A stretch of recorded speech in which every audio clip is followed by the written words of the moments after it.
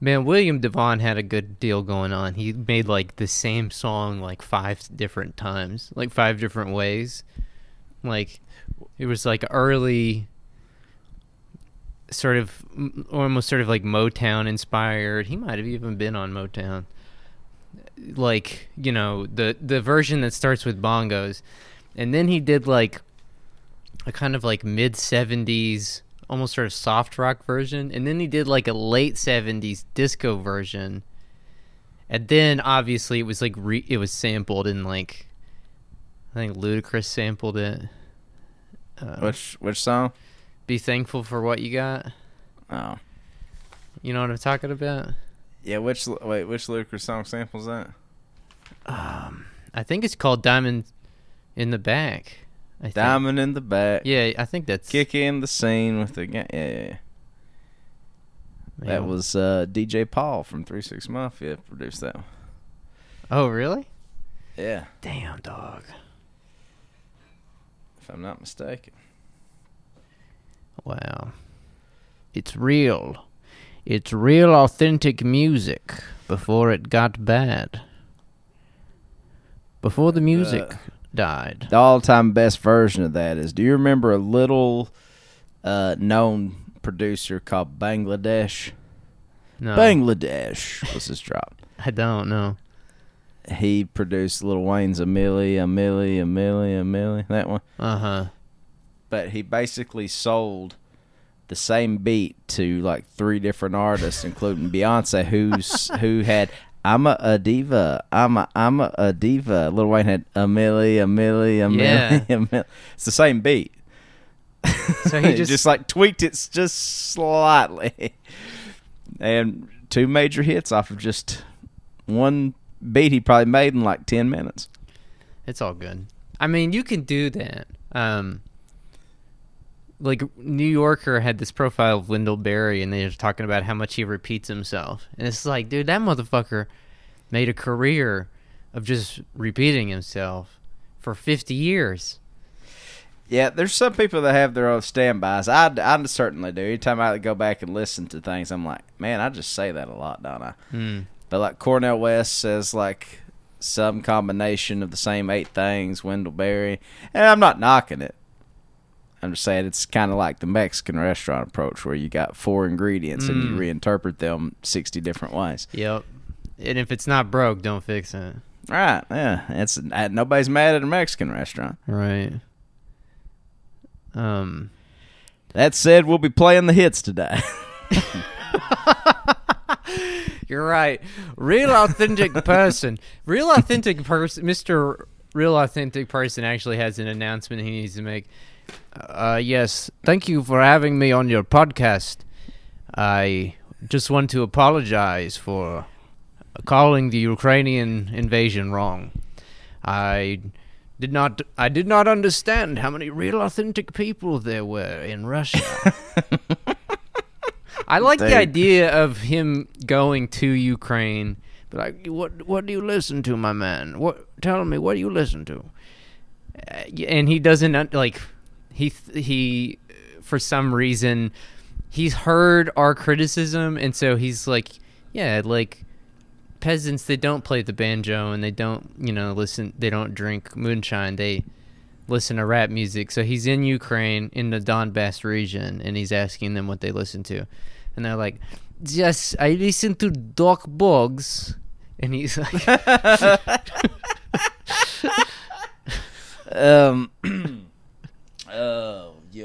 how do you say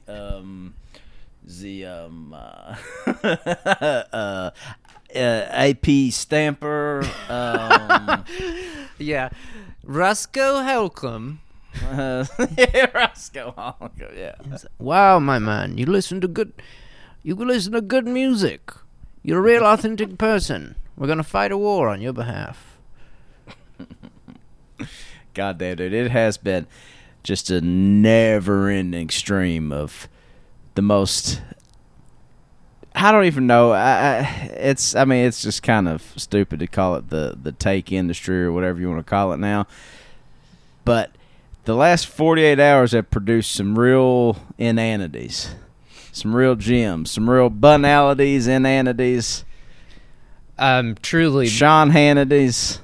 Well, the thing that, so for future reference, if me in like 2043 is going through the back catalog and comes across this episode and is trying to piece together what the fuck I'm talking about, the Russia invaded the Ukraine. Look, they're all territories now. To me, they all get definite articles. We're the Kentucky. Yeah, the France. It's all a region, baby. That was recently on an episode. You asked, why is it called the Ukraine? And there was an article in my favorite section of the Atlantic, the ideas section, that said, don't call it the Ukraine or something like that. Like why it's problematic to call it the Ukraine. It implies like Russian ownership of a specific like parcel of land, right? Yeah, I guess their argument was that it implies that it is a region and not a sovereign nation. Oh, okay. Right. The craziest what the hell was that? The craziest thing I saw, dude, was like, I guess like I didn't understand this. I don't know if this is real or not, but I saw this thing where like Russia, I like saw these posts coming through the TL last night, like Russia took Chernobyl. I was like, what the fuck? Who would take Chernobyl? Like, what is this? That's a net negative. That thing, like, I don't know if you know this, but like, plutonium and shit like that has like a nuclear half-life of like 6,000 years. Like, it shit ain't safe to be around still. Right. It's like capture the flag, but like capture the radioactive flag. Just like, God. and then like it's like supposedly learned people were like, this is strategic because they're going to use it to supply nuclear. And it's like Chernobyl's not been running for like 30 years, 20 years, something like that, right? No, I thought it was completely abandoned. I thought it was like a whip site or something. Yeah. Right, like nothing honorable is here, turn away. Did you watch that miniseries? No, but I fuck with Jared Harris. I fucking love Jared Harris, but I never watched that. There's like where they brought it's like if we were joking the other day about like everybody's trying to like shoehorn the Russia-Ukraine situation into their own individual beat. Yeah. Well, actually, we have a direct line if you watch Chernobyl or have watched Chernobyl because like the coal miners go in there like naked, like you just see. Like, everybody's talking about, like, this is the golden age of dick on TV. It's like, really, they kind of kicked off with Chernobyl. A bunch of coal miners just slinging hog, going in there nude to try to do cleanup. Because I guess the rationale being they had experience, in dirty... Well, why did they need to take their clothes off? They're still going to get radioactive anyway. It's like... I forgot what the reason was in the show. We're going to need you to take off your pants. What? Why? Swing your big hog. And there's like a guy that's a holdout, and he's just like, it's like the guy at the gym that like lets everybody shower before he goes in. And y'all go ahead. I think I'm gonna get some shots up. Yeah. That'd be me. Are you not patriot, young comrade? Like, no, it's not that. It's nothing. I love Soviet Union. Like, I just not really feeling it. Yeah, it's just, yeah. That show was fucking crazy, man. It's insane. All the like the radiation sickness and shit that I'm like, oh. Well, and then I saw like Tommy Tuberville. Tommy Tuberville was like truly everybody did weigh in then. Every single person. A former college football coach had undefeated season at Auburn weighed in. Everybody had to weigh in. Technically, Tommy is now a senator of the United States. Right. I know. Yeah, Tommy Tuberville is a senator, and Louis C.K. is playing bits in Kiev on the eve of an invasion. That's. And Russia is trying to take back Chernobyl. You're trying to take back Chernobyl. Like, what the fuck is going on here, dude? Well, it's funny because it's we were talking yesterday. It's like, man, what is there to say about this? Like, we obviously don't know squadouche about this or anything like that. But you did pluck one good lesson that I think is eternally true in most situations, is that whatever you think pattern or trend of history or whatever, sometimes things happen that you can just wad it up and throw it out there. And this is certainly the case with not only Putin's military strategy, which is, just seemingly caught even all the learned people on this topic off guard, but also just the weird things like canceled comedian Louis C.K. playing Kiev tonight. Like, why?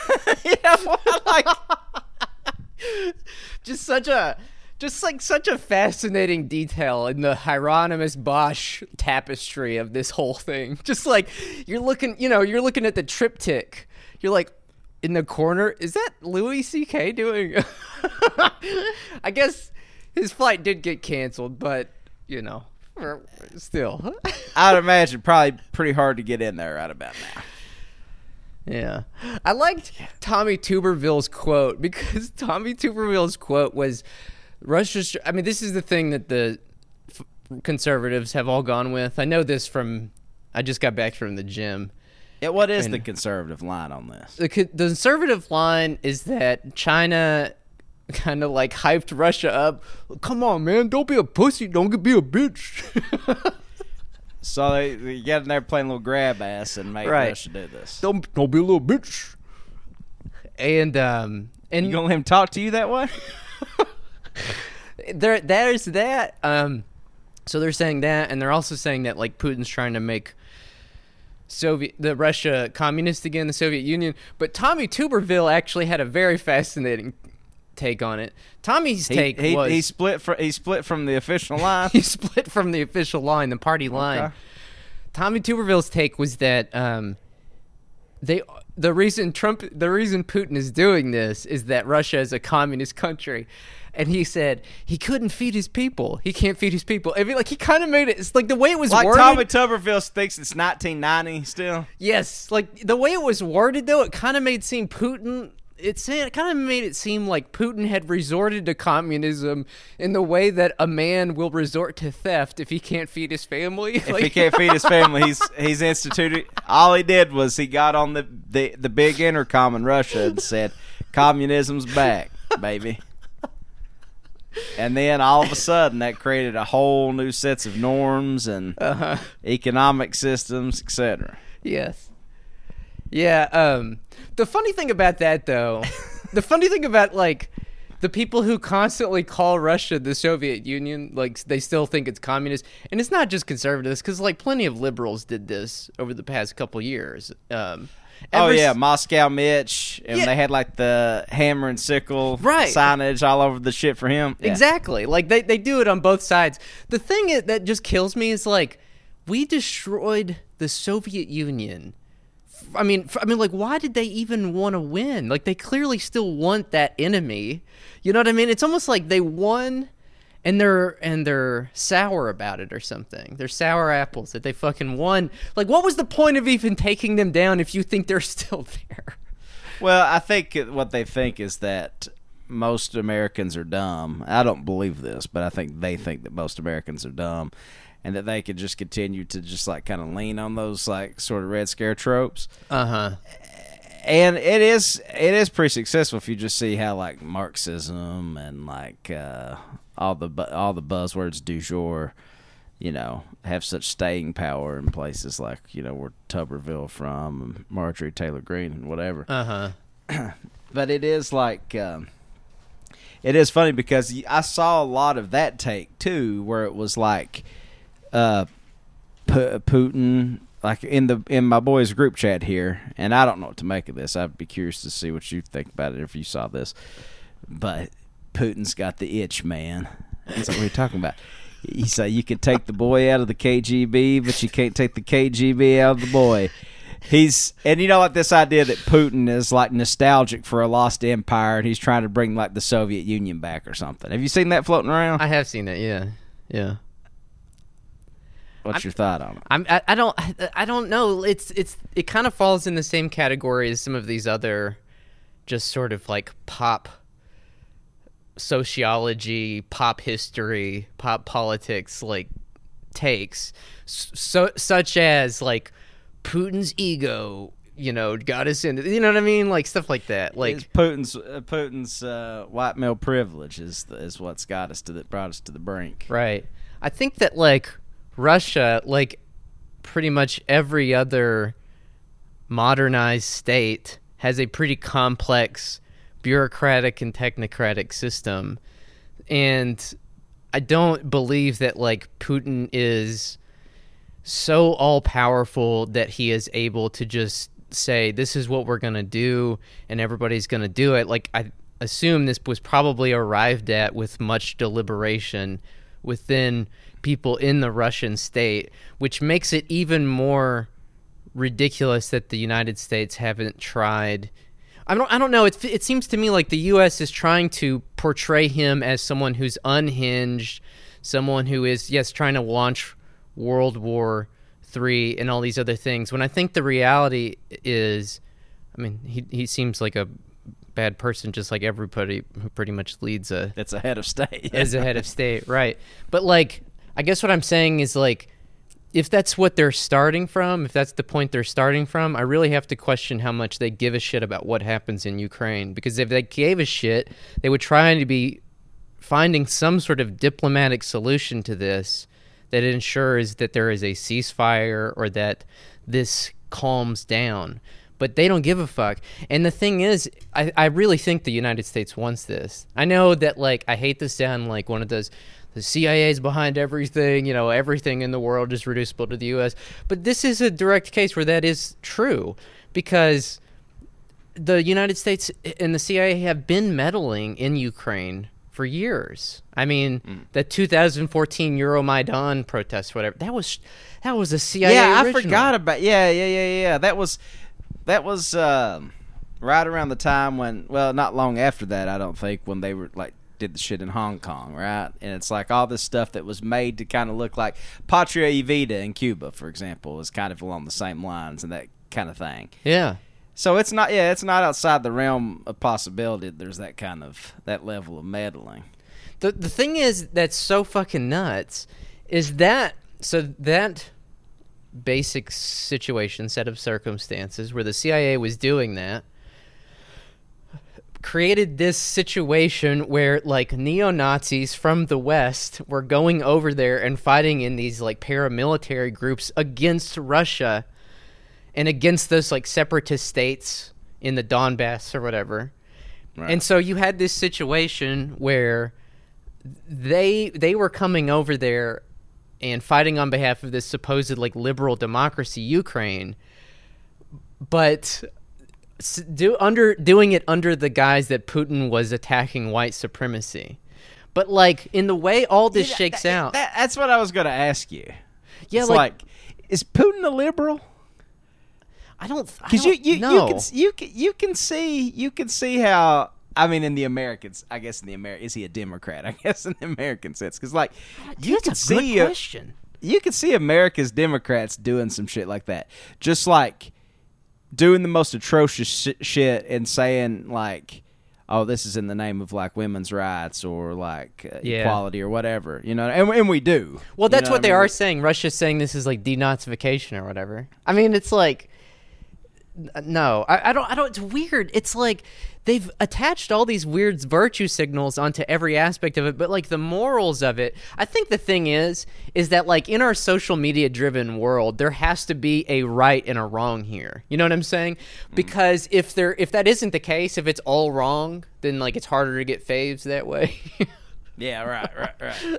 So it's like you kind of gotta like make these weird, like people whose politics that I think they say generally insightful things or whatever, because they all felt compelled to weigh in on this, it produced some really wacky stuff. Some of it was just really like mindless and like aseptic, you know what I'm saying? But some of it was also at the same time like incredibly woke stuff like the thing I sent you of someone being like, if you call it World War, you're centering the lives of white people or something. Yeah, it's like, oh, they don't call it. They only call it a world war when it's white people fighting. I'm like, Japanese people are white.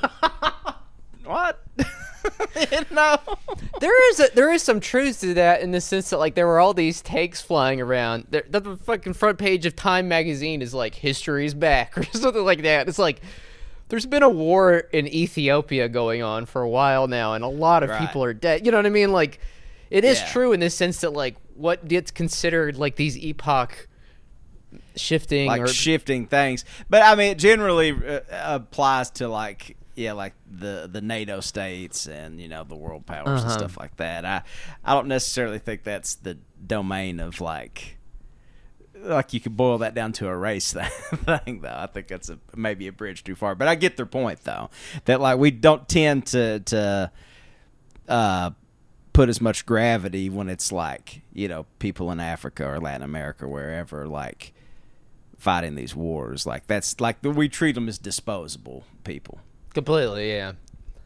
Yeah, it's weird. The thing is like I think that the United States probably wants this to happen. And again, I don't really know much about any of this. I was going to kind of try to dodge it, honestly. I was going to try to see if we could do an entire episode. Just like just blissfully ignore it. But the image of taking Chernobyl was too strong. It was too tempting. Oh man. But I think that like this is probably bad for Europe, right? Because I guess there's all these resource concerns with Germany and the natural gas they get from pipelines, I guess, that go through there. I think that this definitely probably fucks with the balance of power in Europe in a way that probably makes them a little more dependent on America. So, well, that's a huge gamble by Putin, right? Because it's like, I'm just talking about in terms of the Russian interest. I'm not talking about from a human rights perspective or what's right or what's wrong or anything. But like, this seems like a high risk thing, and it seems like Putin is shrewd enough to like. I had read some stuff, and you never know what's true or not because I don't. Anytime I read any Western reporting, particularly concerning Russia or China, I'm just like, how do I rightly divide the word of truth here, But, like, they were talking about how, like, and I guess this is in line with, like, what the conservatives were saying about how, like, China was like, well, we'll help you weather any sanctions by doing, this thing or that thing, or whatever. So, I don't know. I don't know. You don't tune into this program for geopolitical analysis, but I mean I could in my very limited understanding of things just kind of we did have that episode on Soleimani, and that was pretty dope. That was pretty tight. Yeah. Have you heard, like, I've also read things about like how the Saudis are kind of behind this in some ways too, going back to Joe Biden is refusing to have an audience with Mohammed bin Salman because of the Khashoggi murder or whatever. But like at the same time, Biden's trying to like goose them up to like ramp up oil production because the midterms are coming up and gas prices are going through the roof. And Jesus, Mohammed bin Salman is like refusing to like. To do that. He's kind of like stifling it on purpose and colluding with the Russians or whatever because Biden wouldn't take his phone call, but like Putin would. And incredible. It's just like, it feels like to me like and this could be the dumbest thing I've ever said. And if it is, I mean, please call me on it. But it feels like you could do a lot. And, of course, that's not our aim. Our aim is destabilization and Kissinger politics. But, like, it seems like if you really just wanted to repair relationships in the Middle East, like, everybody hates the fucking Saudis, mostly, in the Gulf states especially. Get your boys together. Like, hey, let's put differences aside, and let's stomp these motherfuckers out. Yeah, it's like, listen, did we genocide 2 million of you? Not no, much to be said about that. We'll just take the royal family. Yeah, no, it's. Yeah. So. Well, I mean, I read this thing today that was interesting. I remember the guy's name. But, I mean, the point he was making was that, like, U.S. policymakers don't ever see Russia as operating on the same principles of sort of realpolitik that we do. You know what I'm saying? Like, they see Russia as motivated by these, like, I don't know, like primordial. Sort of like, just like these other whole set of values altogether, you know? Yeah, and that is the interesting thing, like, going back and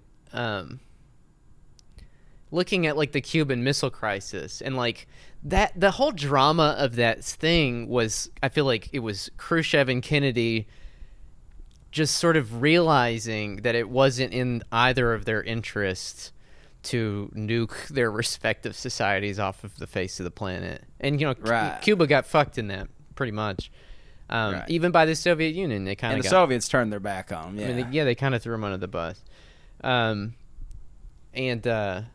But, like, that's the thing. Like, I think there was a sort of an ability on both sides of that thing to see the other as an actual human being. You know what I'm saying? This is like someone who is also constrained by the systems that they work in, but who at the end of the day doesn't want to see their society completely.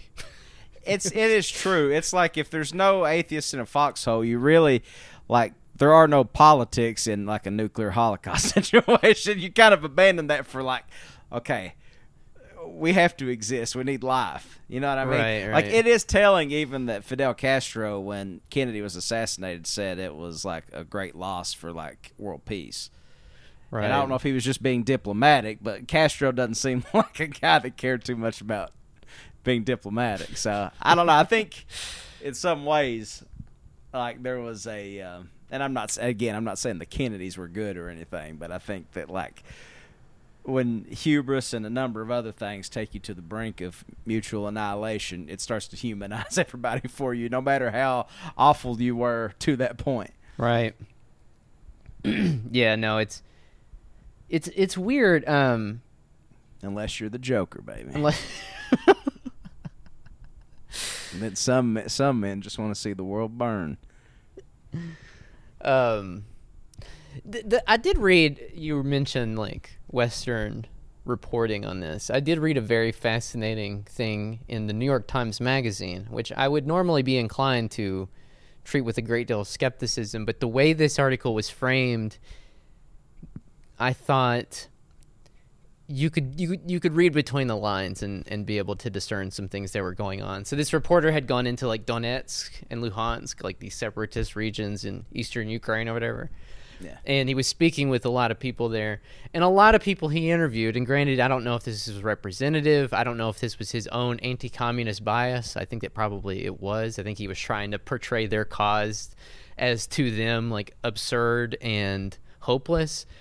But I think that framing is in itself revealing, because the people he interviewed, most of them were like, life was much better under the Soviet Union. Most of these people disagreed with the, like, 1992 independence vote for independence from the Soviet Union, which was, like, the decisive vote in the dissolution of the Soviet Union, like Ukraine voting for independence. So do you think that's where, like, the idea that Putin's nostalgic for the empire of old is kind of comes into play? Like, there's, like, some sort of residual resentment for Ukrainians wanting their own independence from the Soviet Union or whatever. Yeah, I don't know. It's weird though, because, like, there's all these things where people try to, like, psychoanalyze them. Because I saw another thing where people were like, including the State Department in 2008 when they said he had Asperger's, when they said he was neurodivergent. Right, So it's like, right. I mean, I don't know, but some people were saying that, like, the memory of World War II and being invaded through the Ukraine runs deep and all this stuff, and it's like, I think you guys are overthinking this. Like, if you're just looking on the merits, like Russia probably feels, whether rightly or wrongly, this is a safe space. We can talk about our feelings here. We talk about if they're legit or not later. But I think they feel a little crowded in. I think they feel encroached upon and surrounded, basically. You've got these missiles in part of Ukraine. You've got like the CIA fomenting these sort of like, right-wing paramilitary uprisings, sort of like Mujahideen style uprisings in Ukraine. Like to them, they probably want a little more buffer. And there's also like the reality of like NATO expansion and all this other stuff. Now, whether that makes Putin's decision right or wrong, that's not for me to say. We're not making a judgment call on that. Right. It's kind of like I never really understood Russia's interest in Syria, but it's kind of there's a little bit of that too because like Damascus and Moscow aren't that far apart, really. Right. So it's like from a military like strategy standpoint, you can see how there's like some sort of benefits. But I'm not saying that's right. I think there's correct of them to do, but I'm just saying from their perspective, I think they see it that way. I think there's like a port there or something in like Tripoli, not the Libyan Tripoli, but the other one, the Syrian. Anyways, I think there's a port there. I guess if it's on the sea. Right. Anyways, I don't know. This article is kind of interesting though because the people there, the people this reporter was talking to were like, no, like life had meaning and purpose back then. Like, life is shit now. Life is misery. And they see as a gamble in their own way, in their own probably misguided way, sort of relying on the Russian state as having a bigger state and a bigger economy than the Ukrainian one as a way for them to maybe sort of get back some of that old glory, some of that old mojo. And that's what I meant the other day when I was saying, like, it kind of feels like all of us are just sort of walking around picking up, like, the detritus and, like, flotsam of history. Just, like, and they're all disconnected and they make no sense, but, like, we're just trying to, in some ways, squeeze some sort of material or even philosophical or backwash. It's like even the backwash. You drink after your buddy that spits a little too much in there, and you get some of that in there. You get some dip in there, man. Yeah, it's the backwash of history. The backwash of history. That is true. It's not that history is returned. It's that we've all been drinking the backwash for like 30 years. Yeah. Right. Well, it is interesting. We were getting it in small amounts and just not knowing it. And now we're all sick. We've got stomachs full of dip. Yeah. Skull and Copenhagen and shit. Right. But really, though, it is interesting that, like, across the board, wherever you go, really, there is no social movement that, like, has as its larger vision a futurist vision. Like, every one of them, even from, like, Bernie and stuff, was all looking back. It was all looking back to a past glory time. Whereas, like, 100 years ago, like, communism, obviously, like, as interpreted and harnessed by, they were like, going to the moon, dog, literally. Yeah. Like, that's just not, like... And that in turn made us say, well, hell no. Yeah. We have to go, too. I just thought that it was a very sad thing. Just that, like, these people had lived in this administrative state and society where they had most of their basic needs and shit taken care of. And obviously you're not going to see that much in their Western press. And that's why I thought it was interesting that it was in the New York Times. But I think it's because the writer's framing was basically trying to show like how dumb they were, which it's not dumb. It's just a cynical calculation based on the fact that we're all pressed up against the fucking wall and we'll all make just about any decision at this point to get out of our situations. Yeah. I mean, just take any lifeline available. I don't know. But I mean, I don't know. All those arguments about like the being nostalgic for Empire and everything else, or having like soured feelings on like invading to the Ukraine and all that kind of stuff, had echoes of cleaning up Daddy's mess. Yeah, remember when people used to say that about Bush because Bush won because he didn't kill Saddam Hussein. We're going to Iraq just so George W. Bush could clean up Daddy's or like get revenge for HW1. It's like, I mean, the thing about but dude, I don't know. It is. I don't know. It's so crazy. I was thinking about this yesterday. Like, there's like a theory. Call it a conspiracy theory if you want. I just prefer to call it a theory. But there is a theory. I don't believe in it personally. There is a theory that 9/11 was sort of staged in an attempt to destroy like these. If I'm getting it correct, it was something like the promissory notes or like the IOUs from like the late 80s when Reagan and Bush had basically funded all of these clandestine operations to take down the USSR. Like, a lot of it was housed in like one of the buildings of World Trade Center. And so they torched the motherfucker and all this. Like, there's a lot of assumptions there. But I think the general metaphor is something that is useful to apply to our times. Like, think about all of the things wrong with the world right now and like where they came from. A lot of them came from us taking down the Soviet Union. It wasn't a collapse. The United States actively pushed it over. We had to frame it as a collapse.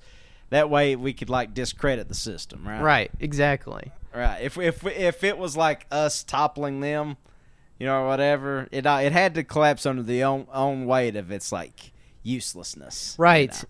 But when in reality they just got some dipshit Gorbachev at the head of state who wasn't able to adequately and quickly respond to all of that. And they threw him a Pizza Hut bag. They threw him a bag of pizza. Come on, man. They put some pineapples on it. Like, here you go, Mika. Yeah, it's a pineapple, motherfucker, if there ever was one. But like a lot of things in our today, day and age can probably be traced back to that, including this conflict in many ways, including fucking 9/11, obviously, but even COVID. I mean, I don't know. It's just, I don't know. It all comes out of the same primordial ooze, man. The backwash, yes. The backwash, yeah. The detritus of history. I don't know. Yeah, it's been quite a thing to see when, like, and I'm not casting aspersions because God knows we're wrong on a semi-regular basis, but it is kind of funny to see like everybody, like all the people who like do this beat come up and say, yeah, we were like dead wrong, and you got to admire it in a certain way, but it's like, what was the deal with that? That was interesting. Like, I think me and you were talking about it. It was weird. It was like a chorus of mea culpas and apologies, like, about getting it wrong. And it's like, okay, first of all, I didn't even know. I guess I wasn't even paying close enough attention. We barely even talked about this on the show, I feel like, in the last couple months. It was just something that I was like, I don't really know anything about it. I mean, like, but I didn't know that there had developed a kind of like blob sort of thought on it. I didn't know so many people were invested in the idea of it definitely not happening. I don't know. Ever since the pandemic, I've been operating on the assumption that all predictions are off the table, because what have we learned, people? You will be humbled. You will be humbled. At some point. Maybe not today, maybe not tomorrow. But at some juncture, yeah, you will be humbled. Yes, never make a prediction. What have we learned? Yeah, prognostication is a fool's errand. Especially these days. It's like, why do any of us do it right now when like literally any damn thing could happen? Man, it's just gambling. It's like Putin. It's also gambling. It's like, man, if I hit big on this, if I get this right, I'm gonna look like a fucking dog. A G, man. I'm gonna look like an oracle. Jesus Christ, man. Well, I don't really know what else to say about it, because I don't know a whole lot about it. And it was very strange that it had immediately been sort of grafted on to like everybody's moral compass, to where I saw people virtue signaling. Like, I never really saw anybody say they supported Putin, but I saw people saying that if you support Putin, you're bad. But like, I was like, who's doing that? Who's supporting Vladimir fucking Putin? But I guess there probably are. I don't know. I guess there's probably streamers. I bet that's what it is, man. That goddamn Vouch. It's always the goddamn streamers. Yeah. They always come up with these like what? It is funny how like there is like sort of the split between like the podcast left and like the streamer left. Streaming left is a whole different thing, man. Yeah, man. Yeah, you're liable to hear any damn thing on there. Slobodan Milosevic was a brave revolutionary. That's what the Vouch and the boys was. I wonder why that is, man. Is it just because maybe does it go to your head a little bit? Maybe the fame goes to your head a little bit because like you're on video all the time, and you're like. Well, I think something that happens is to the degree there is a take economy, and I hate to say things like that, but I feel like you got to get more and more out there, and it's just like gambling. Like if you say something outlandish and you're right one time out of 20, you look like a genius. Because like it's like recency bias because nobody remembers the other 19 times that you fucking screwed the pooch. But like if you're right on one batshit call, like everybody hails you as like, oh man. Yeah. Yeah, you're right. I do want to know one thing in all this though. Did anybody ever confirm if Soldier Boy Talem really was holding up the flag of the Donetsk People's Republic, or is that a Photoshop? Because I could actually see that kind of being true because I could see like a bunch of like the type of guys that would be part of like the Donbass separatist groups. I could see them being into Soldier Boy and stuff like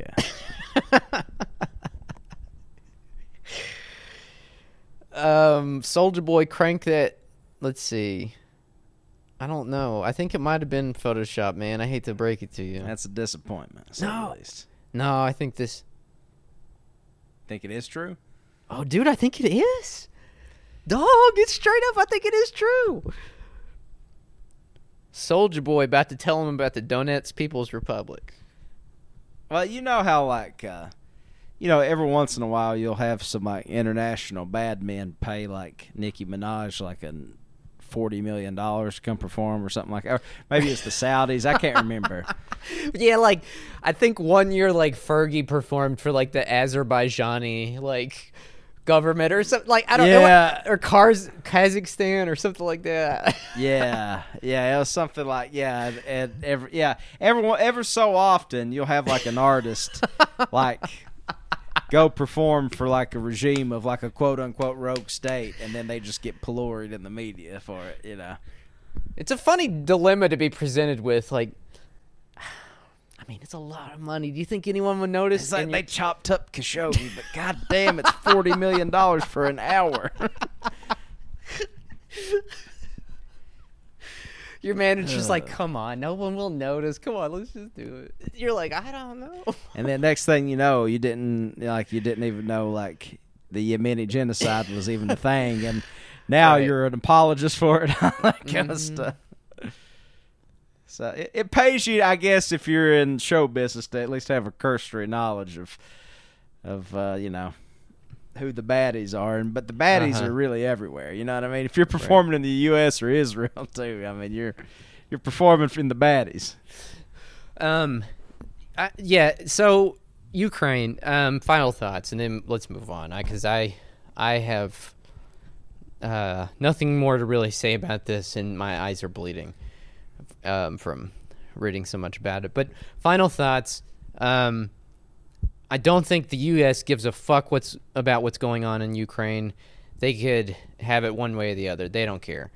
I think, well, maybe they do. Maybe they do have some sort of like territorial interest in Ukraine insofar as they want like, missile installations and bases and shit like there. But I guess what I'm saying is they don't give a fuck about the civilians of Ukraine. And so for them to, or for any liberal for that matter, to be harping on some sort of like help the people of Ukraine bullshit is completely The disingenuous. same thing as kids at the border. Exactly, it's the Same thing. Exactly. Yeah, I mean, any number of people that are facing real nightmare circumstances. We only care it so much that we can virtue signal for some other aim, but it's masquerading as that concern for human rights. Exactly. Right. I just don't know enough about like U.S. petro policy or energy policy to hazard a guess as to why we might have an interest in it. But right. Same. I do feel just from looking at what's happened that they, in large part, created the circumstances for, if not even went so far as to provoke Putin, or, at the very least created the circumstances for this to happen. Some sort of provocation. And for them to turn around and act surprised like, oh my God. I mean, what's really crazy is they basically called it down to almost the very day, so it makes them look legitimate, like they know what they're doing. You know what I'm saying? It just, there's just too many like open-ended questions in this, as far as like Putin's motivations and like how they fucking knew that this was going to happen and everything. So everybody is bad here, folks, I guess is what I'm saying. Did you see Trump when he was addressing that crowd the other day after all this happened? What did he say? And he was talking about Putin, and he was like kind of praising Putin a little bit. And he was like, and then we sit over here, and we're going to throw $3 worth of sanctions at him, and act like it's like, you know what I mean? And that's what we do, you know what I mean? Like none of that like really hurts Russia's bottom line at all. But we have to do, we don't want to commit militarily just yet, but we have to like act like we're standing with the Ukrainian people. So we're going to. Don't you do that, Putin. Right. And we're going to hit you where it hurts. Right. Yeah. Yeah, I don't know. I think that it seems pretty bad for everybody. Yeah,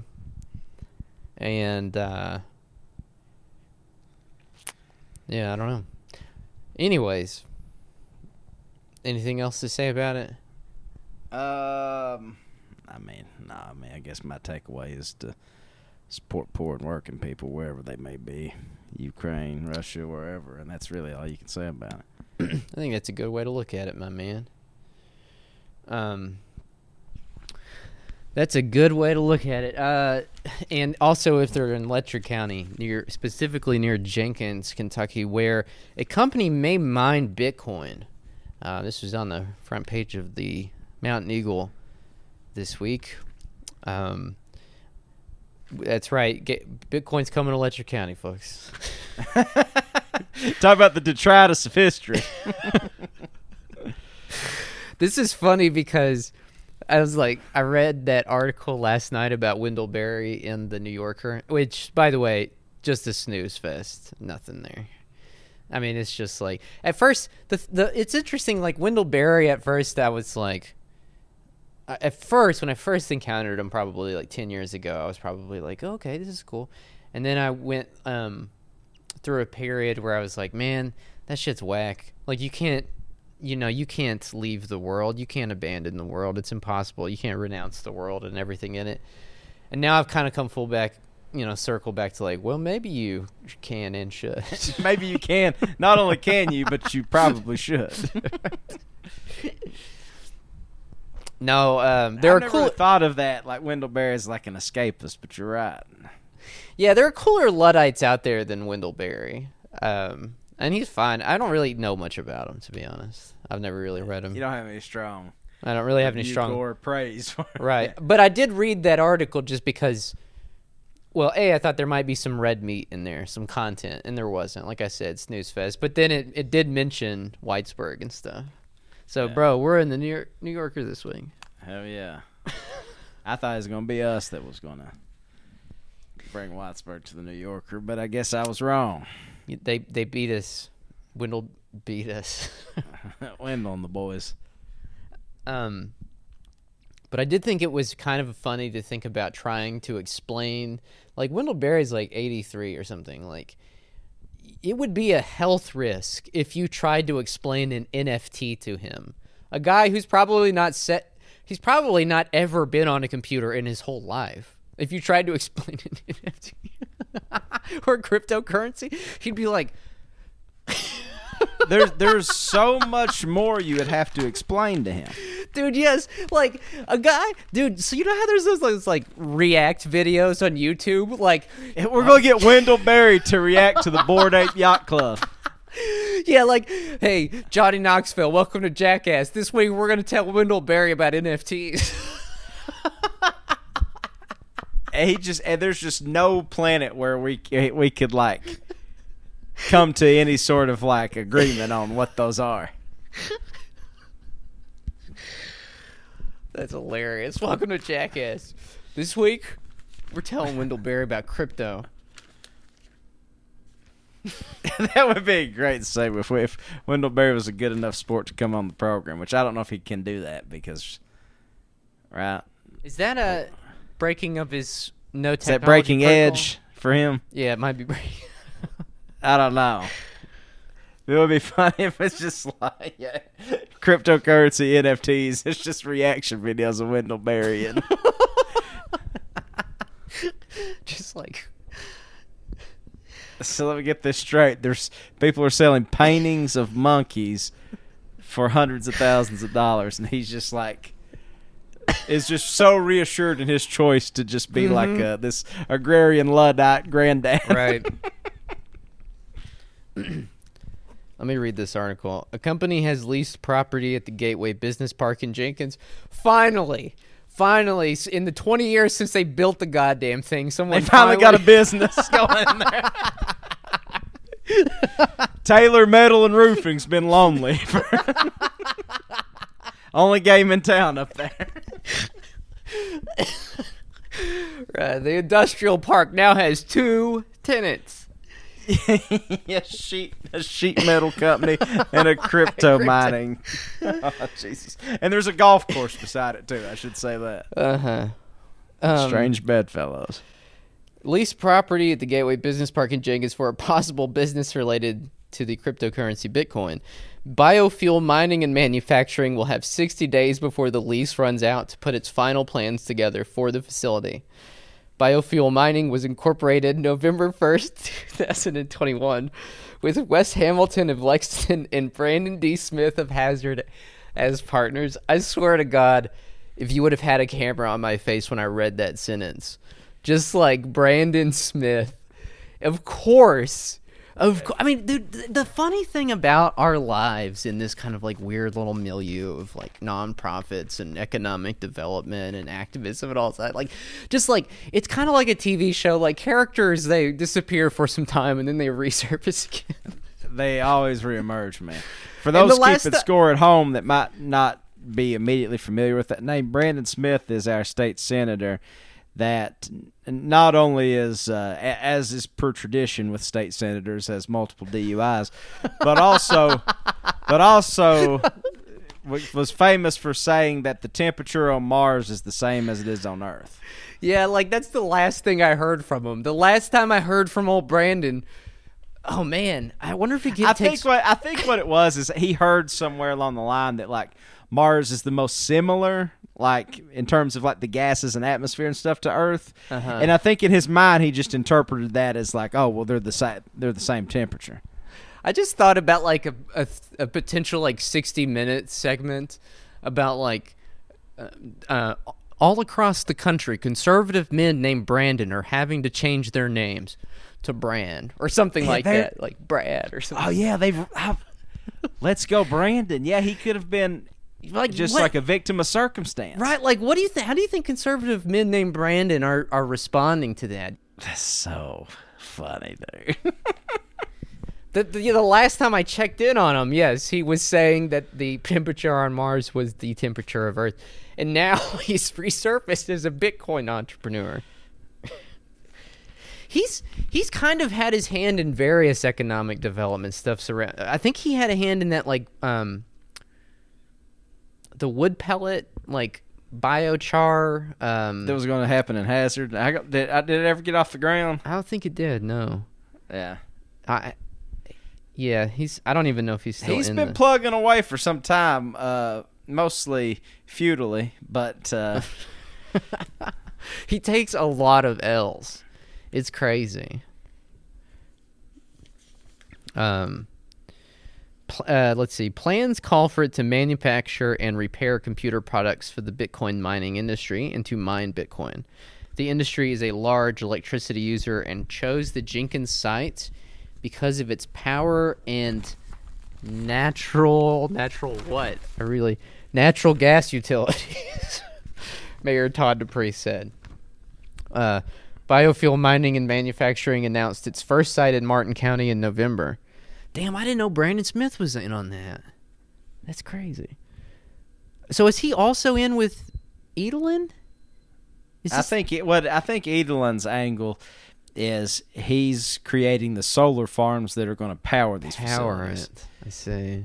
So I think what he's thinking is like, maybe I can make some money if I create some infrastructure that assuages concerns about crypto, which are that. And the reason they're getting ran out of places like the Northeast is because they fuck up, the power bills are through the roof, and it fucks up people's power bills, like your neighbor's power bills by extension, but it also is just bad for climate. So I see. Company officials said then that Biofuel had a contract with Bitmain to repair application-specific integrated circuits, an essential component in the computers used to mine Bitcoin. Bitcoin is a currency that, dude, we are in for the dumbest shit imaginable. I can already fucking see this. Like, this is going to take off for a little bit. You know what I mean? Before it inevitably crashes, which it will. But it's going to take off. And I know we've joked about it in the past, but we really will literally see attempts by our local elected officials to naturalize this as, like, from mining to mining. You know what I mean? As this kind of like they're already starting that, right? Right. It's like Bitcoin mining has zero in common with like coal mining, but they're already using it as sort of like a messaging tool. Like, right, well, you're already miners, why don't you just come mine something different? And really what mining Bitcoin looks like is, I guess, tending to a facility with a bunch of computers hooked into it. No, it really is the perfect, like, teach them, like, retrain them to code. It's like the perfect, like, smooth conduit to that destination. You know what I'm saying? Because it's like, from mining to mining, like, of course it's already, I'm sure it's been inserted into hundreds, if not thousands of grant applications at this point. But that is really what they're going for here.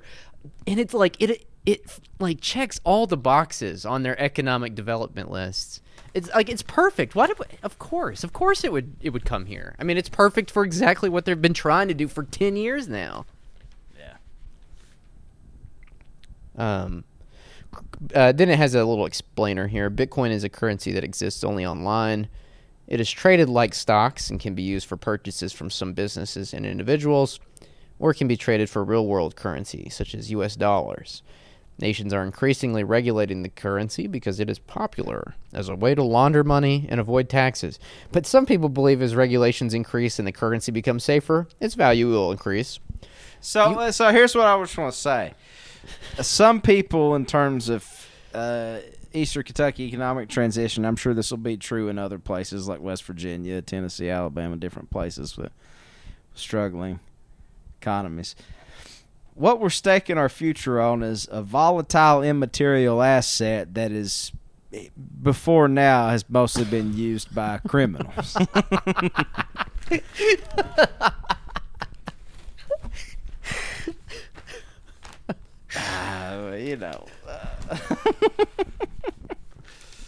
Mr. Naysayer Tom Sexton. No, I'm not, and that's not a knock on criminals. I'm pro-criminal. I think it's... I know this. I know what you're saying. I'm just saying it seems like it's going to be a tough sale, like over the long term. Yeah. The U.S. began requiring more reporting of Bitcoin transactions last year. The currency is mined by high-speed computers that solve the otherwise unsolvable mathematical equations necessary to keep track of the currency online and keep it secure. The first computer to solve an equation gets the next chain of Bitcoin. As of 4:30 Tuesday afternoon, one Bitcoin was worth $37,944 $100. I'm fucking dumb. I can't even read numbers. Bitcoin is just one of myriad cryptos that are traded on the internet and is the most valuable. Some of the other popular cryptocurrencies include Ethereum, Tether, Binance Coin, USDC, Cardano, Polkadot. Dogecoin value was rising rapidly after being promoted by Tesla and SpaceX CEO Elon Musk, but has since plummeted. Anyways, the markets for the so-called altcoins took a big hit over the past 2 weeks as Russian troop buildups around Ukraine affected currency, stock, and commodities markets worldwide. God damn it. It's already fucking impeding economic development in Eastern Kentucky. I'd just like to say that to Mr. Putin. It's like, sir, by you doing this, you are ruining our just transition to a bright future for Appalachia. You don't know that, but you are. Dude, I saw just the downright goofiest shit. There was so much funny shit. I said I was done talking about it, but there was so much funny shit. One of my favorites was a tweet that said, "Want to make Putin mad? Like really, really, really mad? Replace your gas stoves, boilers, etc. with induction stoves, heat pumps, and insulation. Put up some solar panels. Campaign like hell for your whole economy to do the same. You're welcome." All the poor and working people out there, just spend $20,000 to retrofit your home. That'll show him. Right. That'll show the son of a bitch. Like, hey, who is this for? Like, it's just like, some working Joe just like, I want to stick it to Putin, man. Yeah, I'm going to an induction stove, man. I want that son of a bitch Putin to tell me what's what. Also, I love that. This would be like a great the Kitchen Debates 2022 version. Uh-huh. You know what I mean? It's like Putin and like whoever that guy was. You're right. Why does it not have gas-fired stove? We use induction, sir. That's the wave of the future, and we're going to use it to strangle your economy, one household at a time. I love that statement, too. Campaign like hell for your whole economy to do the same. Okay. I'm going to campaign for my whole economy to get induction stoves. Okay. I want to go to every house on my block and just knock on the door and say, listen, I'm here to campaign like hell for you to go to an induction stove. And not just you, but the whole economy. But the whole economy. I suggest you go do the same. Holy shit. Fuck. The whole thing is really high stakes and it's really scary. I mean, because it seems like in the media they have made Putin seem like he is launching the next invasion of fucking like Poland or whatever. You know, it's like, yes, okay, I know he did just invade a large part, you know, a large country or whatever. But I guess what I'm saying is that if they were so prepared for this, if they knew it was coming, did they have no diplomatic solutions worked out? Because like those motherfuckers got a lot of nukes, and I'm just not really keen on the whole idea of like two, you know, like nuclear superpower. It's like getting in this situation where like there was traditionally not the coziest relationship. Right. And just like portraying him as like, I don't know. I guess I'm just saying this because I saw a tweet that said, someone said, my mom thinks Putin is going to take over Europe. What the fuck is cable news saying to people right now? And I'm just saying, like, I was just at the gym watching cable news and it was about like that. It was pretty much that. Like, he is moving to take over all of Europe. And anybody that like probably casts some doubts on that is they're probably casting as like a Neville Chamberlain-esque like figure.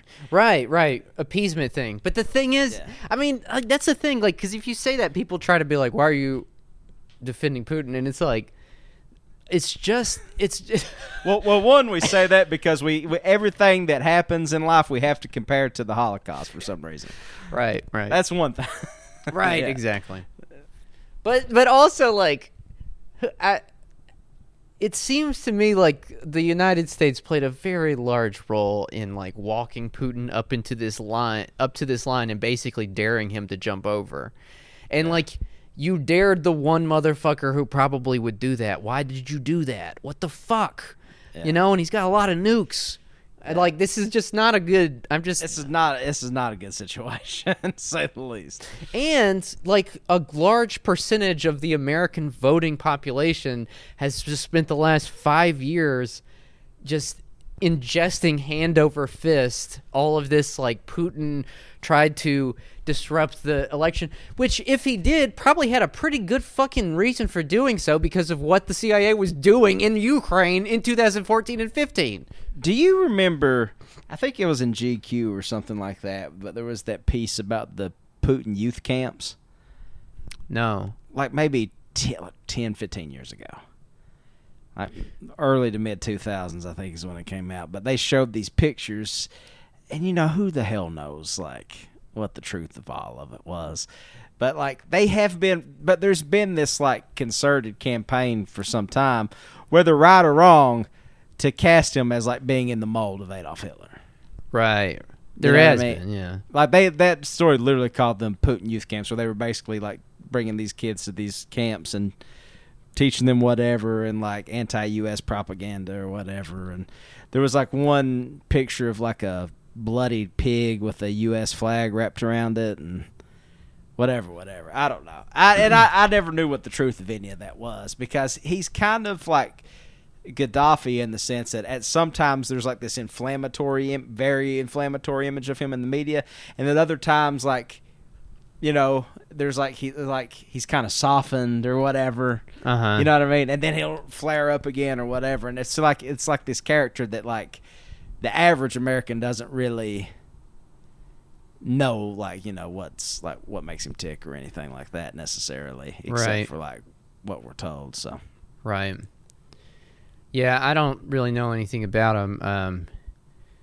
I mean, it seems to me like his administration has done a whole fucking lot to like clamp down on people's freedom to say anything in public against him. But like that also happens in the United States in a different way. Right. It's not like, obviously, like, you don't have like the government's, you know, troopers out there like arresting you every time you protest a war, but at the same time you actually do have them arresting you every time you go out and protest the war. Even more on a personal level than that, if your friend gets shot and killed by a cop and you go protest that, 9 times out of 10 you're probably going to wind up in a fucking jail cell yourself, having the book thrown at you. So I mean, we both live in extremely repressive societies. Yeah. It seems like. Yeah. It's like, yeah, maybe we're not poisoning journalists or whatever, like, you know, that's Putin's been accused of doing or whatever. But, like, we have our own repression and crackdown methods and ways of dealing with problem people. Exactly, right. All of which is to say that pretty much every episode on the past where we've tried to tease out the U.S. sort of intelligence states, like fingerprints on something, whether it was from those groups in Michigan who tried to quote-unquote kidnap the Michigan governor or whatever. I mean, it seems like we've been generally 9 times out of 10, there's a cop in there embedded somewhere. Right. And so, like, I feel like the U.S. probably, you know, did a whole lot of maneuvering, orchestrating behind the scenes to, like, walk Russia and Putin specifically up to this line and then dare him to cross it. And so at that point, it's not just that Russia invaded Ukraine, it's that they did so under a certain set of circumstances that the U.S. and the West and NATO created. But it's like that's such a moving target, you know what I mean? That, like, because then you're like, well, then who? Like, that is the thing. Like, the U.S. doesn't have like a strongman leader that you can't blame everything on. It's got we damn sure not. Not much of one. That motherfucker's frail as a goddamn fucking house of popsicle sticks. Yeah. So it's hard to like point to one person, like, you know, like it is just point at Putin and say that. It's hard to point at one person and say, you know, this person is taking us to war. When in reality, I mean, it's a lot of different people and everything. It's a lot easier to do it when you've got like this sort of like ICX KGB guy that, you know, your whole life is you've been told is this. He's like probably a psychopath. Oh, I no doubt about it. But I'm saying, you know, it's, well, I shouldn't say no doubt about it. We don't know. But well, that's, yeah, you're right. Joe Brandon is just any bad thing that's happened in the United States in the last 50 years, Joe Biden had his fingerprints on it too. Exactly. He's fucking the Crypt Keeper, you know. Right. He doesn't have the vitality he once did, so it's hard to like be like, hey, asshole. I mean, it's not hard. It's just that you know it's going to fall on deaf ears. Like, the guy's so out of it. They finally figured out a way to put someone at the centerpiece who is afflicted by no, you know, guilt or not that Obama did, because Obama was probably a psychopath. They're all probably psychopaths. Yeah. But, like, nothing sticks to him. So you can't, like, shame him at a public event or anything, because... it's just poor old man. Yeah. Oh, man. Shit.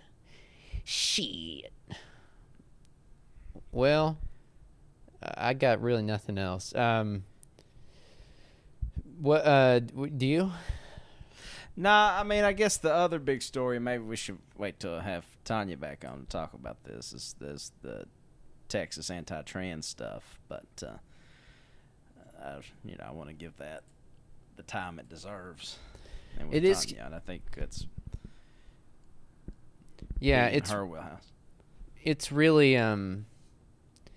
all of these things have been kind of been thrown into the blender for this week, and that is so comprehensively,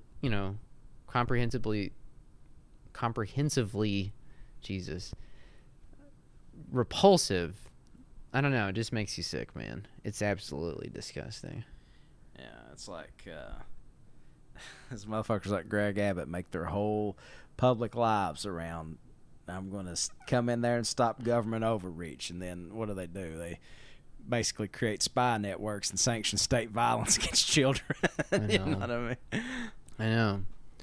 Now, these people are just bullies. I mean, that's the thing. Like, these are... I mean, you want to know who, like, Putin is? Like, in all honesty, Putin is probably a guy like Greg Abbott. And we have...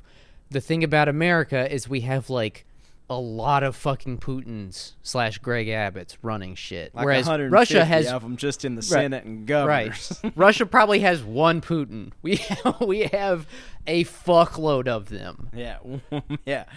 At least 3 in every state and sometimes more if you want to talk about Congress. But. Yeah. I mean...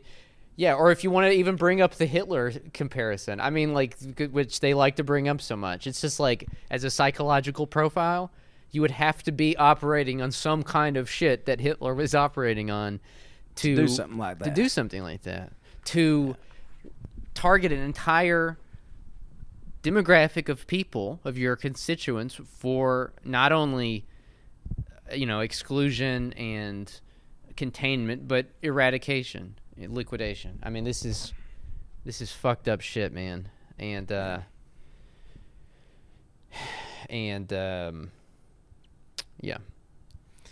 Yeah. I don't know. We'll talk about it. Yeah. Well, one other thing I want to say before we leave is just sometimes you say something on a podcast and you make a mental note of it. But I was in no way advocating for the United States of America to launch an invasion on Saudi Arabia. I was just saying that the Saudi royals are, to the degree that terrorism is real, I think it's mostly fake. You know what I mean? But to the degree that it's real, they are the world's largest state sponsor of that. They did chop up Jamal Khashoggi. They're bad dudes. That's all I was trying to say. Just them launching. The world would be better without them, but I was not saying that. Not the country itself is what you're saying. You're just saying right. Not the people of Saudi Arabia, many of who are literal slaves. Right. Right. Exactly. Like the people who run it. Right. The people that run it. I just want to make that clarification, lest that somebody say we were advocating for. U.S. invasion of Saudi Arabia. No. They're going to do it tomorrow. The tanks are going to get rolling, and Joe Biden's going to go on TV and say, Tom Sexton, this is what you wanted, right? That's what you want. Oh, we're going to turn the pump on now. Everybody's looking at you like, you motherfucker. I have a friend that says that corrects me on my Saudi ignorance frequently, and is something of an expert on the Arab and Muslim worlds, and she says that the Saudis are basically paper tigers and sort of like running short on their oil supplies, but they can't like act like that, and that part of the U.S. long game of our energy policy is to kind of like bleed them dry of their resources. Jesus, like, before we tap into oil. Yeah. Yeah. So, certainly possible. Jesus Christ, dog. Yeah, the world is a really bad place.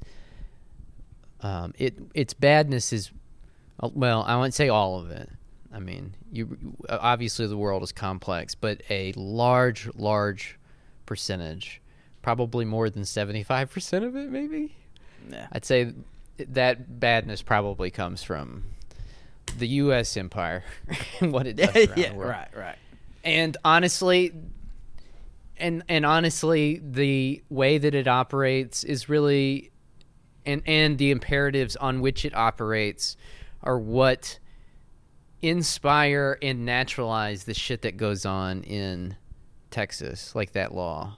Like, they're two parts of the same coin. You know what I'm saying? Like, we have a sort of like naturalized, militaristic logic that, influences governing in this country. And especially at the state level. I mean, look at what these states do with like prisons and stuff. It's really no different than that. I don't know, man. Yeah. States gotta go. The states, they gotta go. The states, abolish them, folks. I would say abolish the states. People say abolish the Senate. Well, you could do that by abolishing the states. Yeah. I don't know how. What would we would replace that with? Do you think if in an abolish the state situation, we would still keep the arbitrary lines and the sort of like micro-nationalism that comes with supporting our sports teams and stuff like that, or do you think it's all got to go? I think you could still have that. I think you could still have like we would just be the Kentucky. Yes, we would be the Kentucky. I think you could still have some of that. But like a deterritorialized, just, borderless mass. I don't know. I guess you do need administrative units. Don't get me wrong. I'm not saying you don't. But the way that they're set up Terrence now, Ray, you heard it here. Terrence Ray lobbying to bring viceroys back. That was a good title. Let's just abolish Congress and like governors and senators and all that stuff, and every state gets a viceroy. If it's a viceroy. Yeah. That was a good title, man. Governor, that's just boring as fuck. Viceroy, though? Viceroy. I just think of that Star Wars Natalie Portman. Viceroy. Her British accent and that shit sucks. It's pretty bad. It fooled me because I didn't know that she was American until that story about Jonathan Safran Foer risking it all for her, even when she was not into it a little bit. That Jesus. And Moby having claimed to have dated her when she was underage. Just whatever you want to say about Natalie Portman, she's had to deal with some real winners. Truly. Before we go, I've been meaning to do this. I meant to do this on the last Patreon app. Aaron's been on a few podcasts, and you have too. Do you want to plug one of those? Oh, yeah. Aaron and I were on the West Wing thing where we took a little journey into Hillary Clinton's masterclass and learned about negotiation, which, spoiler, former Klansman and avid segregationist Robert Byrd figures heavily. Really? Yeah. God, does she like use him as an aspiring? Well, I don't want to spoil it. I guess you could go over to go listen to the West Wing thing. I guess from last week, before all this craziness started happening. I forgot Aaron found a Patreon page for the Ukrainian military. Oh my God, dude. For your recurring gift of $1,000 a month, you can provide the Ukrainian military with one Scud missile. Give that to us. If I knew it was that easy to fund a paramilitary group, fuck. Let 1,000 paramilitary groups bloom. I don't advocate for that. I just want an excuse to ride around Whitesburg in some army fatigues with a bunch of meaningless medallions on my chest and right. Motherfucker, I cannot find. Well, go to Aaron's Twitter page, and you can find him there. Sorry, Aaron. I thought I bookmarked it, but the thing is, like, my bookmark tabs has now turned into like my likes tab, basically. On the old alt, I just lurk on the alt now. Because I like the people I follow better on the alt than I do my regular account. I do like all of you people I follow on my regular account. Definitely nothing. I definitely don't have 90% of you muted. All right. Well, why don't you go over to the Patreon, www.patreon.com, patreon.com/Trillbilly Workers Party. Help us get a Scud missile. Let's run our numbers up so we can buy heavy artillery. It's just like, how can you do that? You know what I mean? What would you do if you? What would you buy? I don't know if I'd buy a Scud missile. The thing about a missile is you gotta have some way to fire it, and I don't know if I want to. I don't know if I want to shell out, no pun intended, for the thing to fire the missile. You know, so like, right. So maybe if I were funding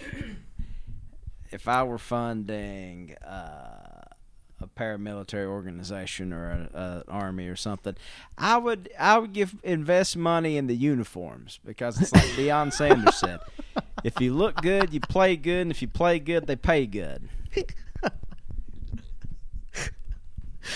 So that's what I would do. That is the perfect answer, you know? I mean, most people would be like, no, I want an F-315 or something. Or is that a truck? Right. An F-350 is the big Ford Dually, I think. Yeah, the big one.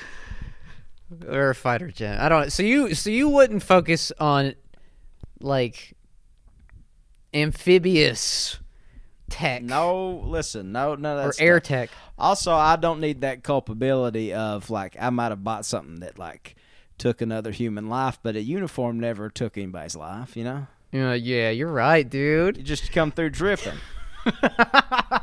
Now, people in uniform have certainly taken people's lives, but the uniform itself has not caused any deaths. It's unless it's whiplash, you know, you break your neck from looking at how good the boys look in that, and girls, right, and gender non-conforming people. Fucking rubbernecking. Oh my God, is that Tom Sexton's army? Yeah, that's how we do battle. Everybody dies from rubbernecking us because we look so good. Right, they walk past each other, and like whoever turns their head like more gently wins. Doesn't snap their lumbar, their C7 lumbar. Or whatever. Yeah. Oh man, that's pretty good. We would all have the same haircut too. Yeah. I don't know what we would go with right off the top, but you'd spend a lot of money getting haircuts for sure. Like that, you know, that's the thing. Like they just shave it, but no, like bring an actual barber in there, get them fucking edge you up, you know. Yeah. Doing all kinds of crazy ass designs in the hair in the side. Yeah, I'm thinking we would put like either the Dale Earnhardt number 3 or the Kentucky Wildcats logo in the back of everybody's head. That's what we'd do. With some razor stripes on the side. It'd send a message. Yeah. Draped up and dripped Daryl. Have some entertainers like kind of go, like in Mad Max, that guy that played the guitar. Yeah. You could have a procession of entertainers. Yeah. Rapping specifically like 2005 Houston rap. Right. Yeah. Yeah, you'll have like a guy that's just super jacked and plays a brass instrument like in Lost Boys, like the sexy sax man. Well, all this and more can be yours. That, friends, is how you take Hazard, Kentucky. Wouldn't even see it coming until it was too late. All this and more can be yours with $5 at patreon.com. Go over there. And if you do that, we'll see you on Sunday. And if you don't, I guess we also might see you on Sunday if you pirate the episodes, which I support. And Pirate then, away, I guess, my friends. For those on the free feed, we'll be off next week. We're going to be in Nashville. Yes. Thanks for reminding me. Yeah. Next week is one of the rare occasions where we are all booked up all week. Not with shows, but like me with personal shit. But we've also got a show in Nashville. So if you're in Nashville and you go to the show, you'll just get to see the episode. You'll get to see it in person. But if not, I'm sorry. But I'm sure it'll be released at some point. But we won't be putting out an episode next week. So thanks for reminding me of that. And is there any other announcements? I think that is it. Community announcements, community corner. When I was doing radio, they calendar. they used to make you do the community calendar, and they would never update it. So you'd have shit from like 9 months before. Yeah. If you're in Lexington, Kentucky, not come to the borough to see Slut Pill and the local honeys. Mm-hmm. Oh, Maddie Dan Carter's going to be there. Maddie Dan Carter there. Just go show him some love. Go give him a hug. He needs a hug. Give him a hug, yeah. Oh, man. That does remind me, though, us talking about that guy, the one guy who had heard of cancel culture but not COVID. Could you imagine the guy who is that same guy? He is just 1,000% convinced that Russia will not invade Ukraine. Just like, just like all these other pundits and stuff. Yeah. And he has to issue an apology. Like, he comes out into the real world. He looks around. What the fuck? Or like he's like, he has the most batshit insane ideas about everything else, and so you discredit him. But he knew beyond a shadow of a doubt right. that Putin was going to invade Ukraine. That was like his one thing he was sure on. But because he started talking about, lizard people and whatever else, they wrote him off as a kook. Uh-huh. Yeah. Yeah. All right. Well, thanks for listening this week, everybody. We'll see you next time. Peace out.